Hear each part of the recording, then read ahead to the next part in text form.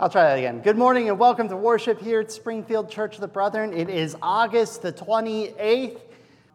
We don't often do this as a group. We don't often read scripture aloud together, but this Sunday just lent so well to that, and it just happens to have the whole scripture in our hymnals ready for us.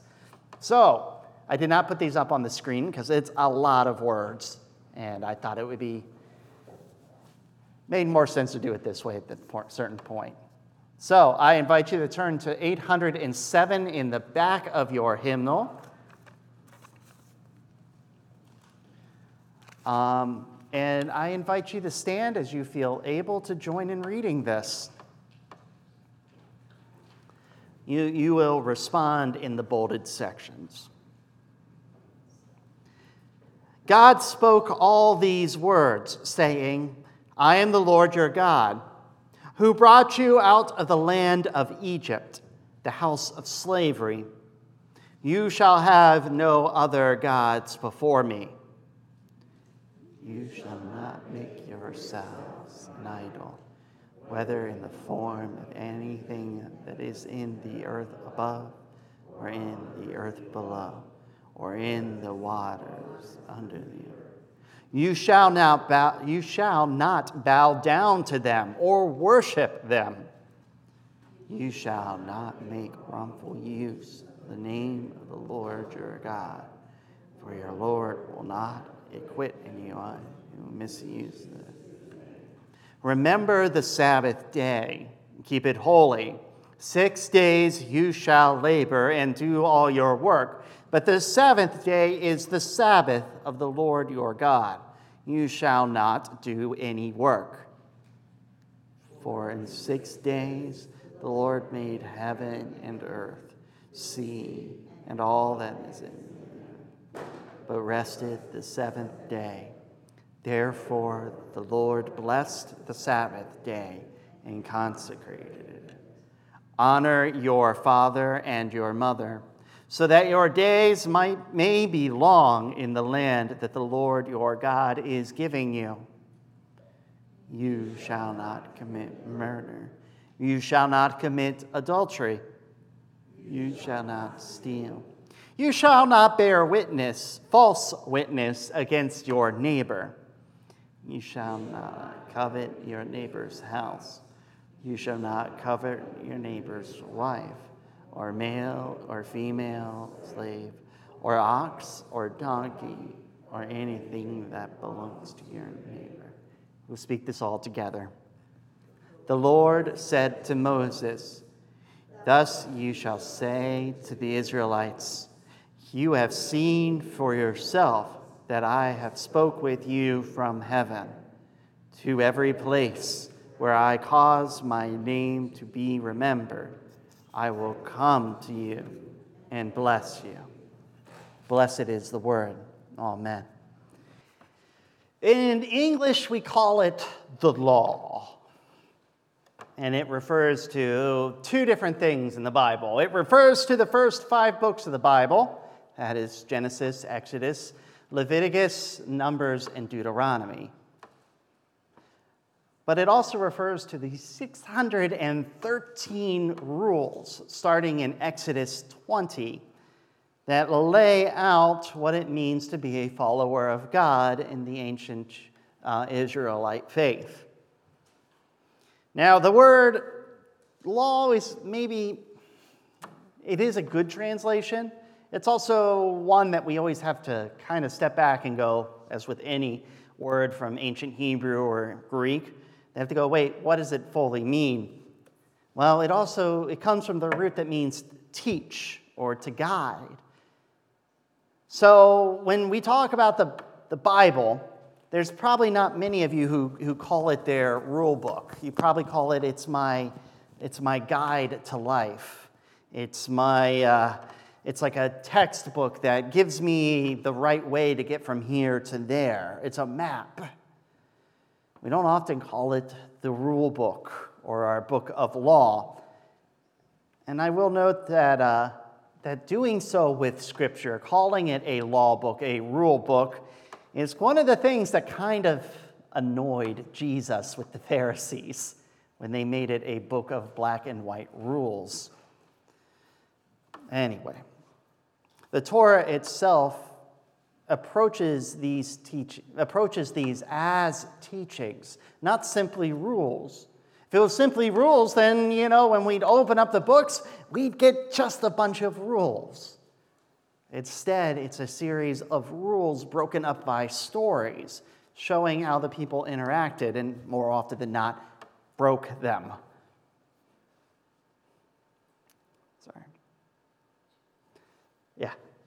Broke them. So let us approach these rules, these commandments that we're going to especially look at the same way that we might look at the New Testament teachings. Something not quite as draconian as we usually make them. Something that has a little wiggle room, that comes from a time and place, but still very much alive in today's world. Now, as we dip our toes into these scriptures, you may have this nagging feeling that something is a little off. It's not often we do Old Testament as the center of our worships. After all, did we not just finish the letter to the Romans in which Paul characterized the Torah as being problematic? Yes, we did. Though that's not exactly what Paul said. What Paul said is that the law was perfect, but we humans are not. And though the law points us to a perfect God-centric life, we humans are unable to do that ourselves, and that's why we needed Jesus. The Torah itself is not wrong. It is a gift from God. It was a gift to the ancient Hebrews. It is a gift to us. And we, incapable to follow it, still do our best. Now, we're not doing this because of Paul. We're doing it because of Jesus. Because Jesus and his new way of living is firmly, has its foundations firmly in the bedrock of the Torah. Jesus' ministry is just chock full of quotations from the Torah's law, as well as the prophets and the histories. I mean, just think about the way you learn about history in the United States. You don't just learn, starting in 1776. You learn history about the native peoples who were here before. You learn about the colonists. You learn some history about England and Rome and Greece, just to name a few. To fully understand the ministry that grew into Christianity, we have to understand something of Jesus' Jewish faith, that of the ancient Israelites. And so we start with that. And we start actually with a prayer called the Shema. The Shema is a prayer typically recited twice in Judaism, twice by devout Jewish followers. Every day, quietly to oneself. You actually are supposed to say the first part and then say the rest with your hands over your eyes. You'll recognize this as it's all from Scripture. I might be reading just the first part from Deuteronomy 6, but it also includes parts from Deuteronomy 11 and 15. It goes as such. Hear, O God, Hear, O Israel, the Lord our God, the Lord is one. Love the Lord your God with all your heart and all your soul and all your strength. These commandments I give you today are to be on your hearts. Impress them on your children. Talk about them when you sit at home and when you walk along the road. When you lie down, when you get up, tie them as symbols on your hands. Bind them on your foreheads. Write them on your door frames, on your houses, on your gates. And so, let us look at this. Let us look at this Torah, at this law. We do not engage fully in it as Christians. We aren't commanded to. That was something decided by the First Christian Council. I can tell you, I am sure I am up here breaking rule, say Leviticus 19:19. I've probably got at least some elements on me that are synthetic, some elements that are linen, and some elements that are cotton. And you're not supposed to mix cloths. Leviticus 19:19. Was it Numbers 20-something? Something. It's about tying tassels to the corners of all your clothes. Again, I'm breaking rules up here. That's okay. But there's still a lot we need to pay attention to. A lot that makes sense for us. Starting with that opening of the Shema, that greatest commandment that Jesus later calls out to love the Lord. We fail to understand how to do that as a people, though. Not just us, every person who has encountered this golden rule of loving the Lord. Well, the golden rule is loving your neighbors and yourself. It's like the platinum rule, the love of the Lord. We fail to understand that, so God has to make it simpler for us. So he starts naming out ways, like loving your neighbor. How do you love God? You love your neighbor.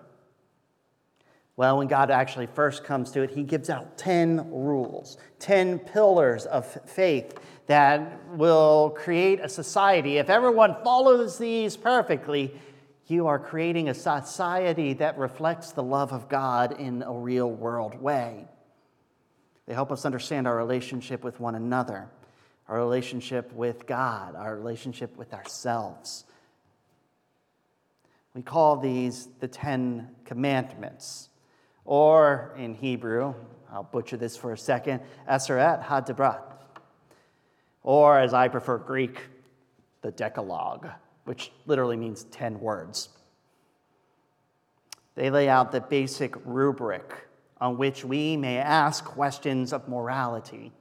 We ask what is right, what is wrong, as we try to find our path to God.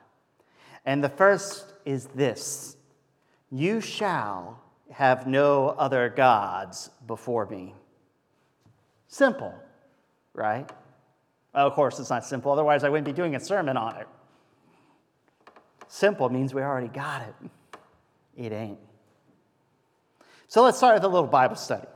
If you're reading this in a reputable translation, you should have a little translator's note right after the word before. That's one of those little things where you have like parentheses around a number or a letter, and then you go down to the bottom and you read something at the bottom. I don't know if our Pew Bibles actually have these or not, so I'm hoping they do, but the NIV generally does. I see people opening their Pew Bibles, so I figured I'd mention that.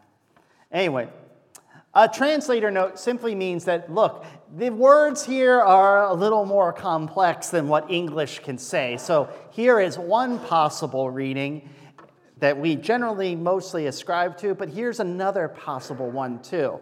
And that footnote in there will tell you that it could also be read, you shall have no other gods besides me.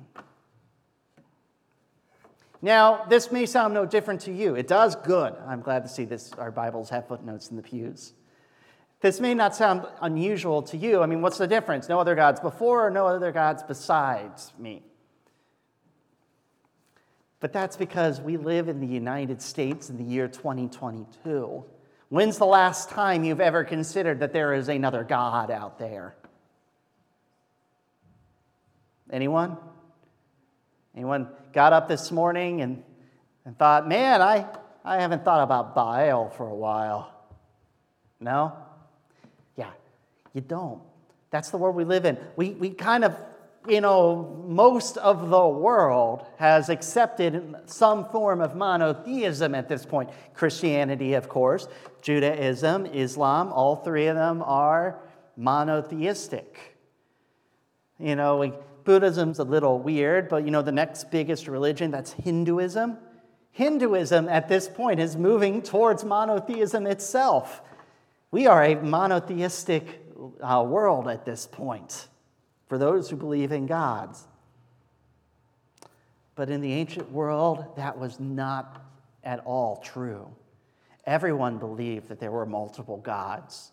There were gods who lived in this place and in that place. There's a great story where they are fighting a war against another nation in ancient Israel. And they attack them, and Israel defeats them. And then the enemy goes, well, the reason they won is because they have a god of the mountains. So now we have to fight them on the plains. And it's just the way people thought. And that's the way the ancient Israelites thought. They weren't clearly told at this point that there is only one God. Now, they believed in what we would call monolatrism or henotheism. So monolatrism is simply that you believe there are many gods, but you only worship one. And henotheism is there are multiple gods, but there is a single great creator God, a main God that we should worship. And then there's lots of sub-gods. They didn't have the idea that there really is only a single God. That didn't exist to them. They didn't believe in that. It took them time. It wasn't until Isaiah, 1,000 years later, wrote, "I am the first and I am the last. Apart from me, there is no God." Up until that point, they all believed in multiple gods. Now, before you think that's strange and weird and why would they make that mistake, remember, that's what everyone believed. That's what everyone held to be true. Imagine if tomorrow God sent us a message that said, guess what? You are not my only created sentient beings who I have been in communication with. I have another world on the other side of this galaxy that I have also been talking with. I sent them their own Jesus. And guess what? They're doing a great job. I need you guys to step it up. Now, there will be some people who will just believe it because, after all, God just spoke. But how many people would struggle with the idea that maybe we aren't exactly the center of God's creation, that we aren't the pinnacle, that our world isn't the most important of God's? How many people, Christian, non-Christian, those who believe in a creator, those who do not believe in a creator, how many of them will struggle with that concept? God gives us information as we need it. We are on a need-to-know basis, I guess. Anyway. Well, so God gives them just a little bit. The first step, to deny worshiping any other God. Do not do that. Center yourself only on me. Don't make me the main God of many. Don't make me one of many. Make me the only God you worship. When you set up, and most everyone at this time would have a little worship area in their house, a little temple of sorts, a shrine. And they would have the gods lined up on there. Do not do that. There are no other gods beside me. Remove them. Of course, you're not even supposed to have an idol in the first place, but, Well, of course, this will not become a surprise to any of you who have read any of the Bible. Guess what happens when the Israelites encounter another culture and their God? I'll give you 3 guesses, and the first 2 don't count. Yeah, they break the rule. A place called Beor, where they join in the worship of the local version of Baal. Now, we don't know a lot about this event. It happens, and mainly the main part of the story is about the consequences and the rise of one particular branch of the Aaron dynasty to becoming the head priest. Sorry. And this is not the first time that we see it happening in the Bible. Over and over and over again, they begin worshiping other gods. Now, this is not saying, I am worshiping this God and not the Lord. I'm going to have to use the word the Lord here a lot to differentiate, because I'm going to say lots of gods. They're not worshiping the Lord. They're worshiping the Lord God Almighty. But they're also worshiping Baal and Asherah and every other god and goddess in between. They're just adding. They're worshiping gods beside the Lord. And this happens again and again throughout Israelite history. There are even times when there are shrines built to other gods in God's temple. It's only after the exile that they become a truly monotheistic people, one that believes in only the Lord, the God, as the only God, something that we now have received from the ancient Jews in our own heritage as well as the Muslims. That's the end of that commandment, right? Because we've entered an age of monotheism, where not only the three Abrahamic religions believe in only one God, but lots of other people do as well. We don't have other gods, so we're doing great, right? Think about it. Are there any other concepts, ideas, objects, people that you ever center your life around to the extent that maybe you could even call it veneration? Do you see people, yourself metaphorically or actually bowing down to something or someone other than God? I see it all the time. You know, the easy one to point to, of course, is mammon, money. People bowing down, making money the center of their world. It doesn't help that we live in an economy system that kind of makes us all have the stuff to exist. Sometimes they're more innocent gods, things that we have made. You know, the gods of having a family, the gods of respectability. Other times we allow our anger and our fear to drive us away from God's vision to a world vision that makes us feel better. We worship celebrities. We worship politics.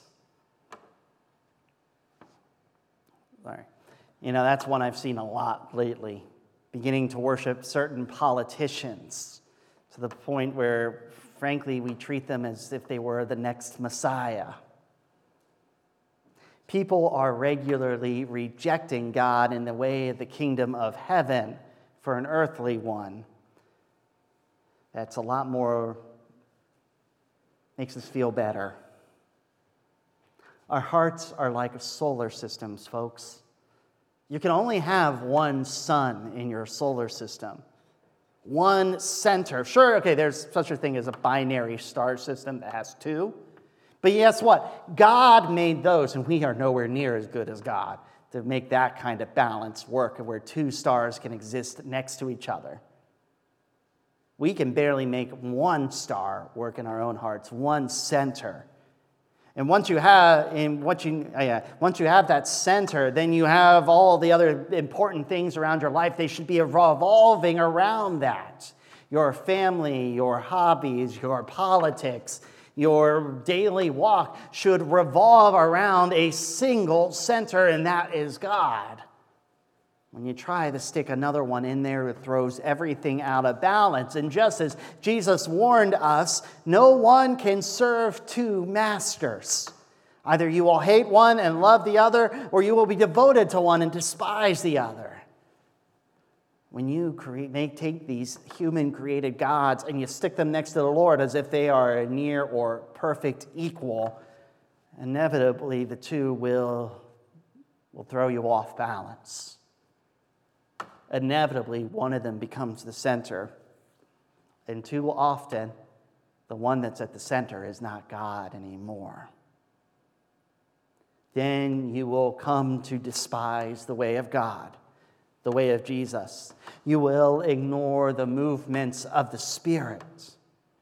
Because the ways of earthly gods, the ways of the things that we create and worship are, of course, more reflective of the shadowed, dark places in our hearts, the ones that need to feel comforted by them. They are all about protecting us from the things that we perceive as evil or frightening. They are all about lifting us up as being special. Don't do that. Don't. Center alone on God. It's so easy to break this commandment. I know I probably have. I can't sit up here and go, I know I definitely did on this date or that, but I'm sure there are times where the decision I have made was not based on my alignment with God, but based on my worries or my concerns about those things other than God that I have found myself worshiping. We've all done it. It's just a little sneakier nowadays, because it's not like you have some idols set up in your home. It's not like you're going to visit the Temple of Athena. No. It's the little things you do every day, the choices you make. Think about that. Think about how you are coming to the decisions that you make. Think about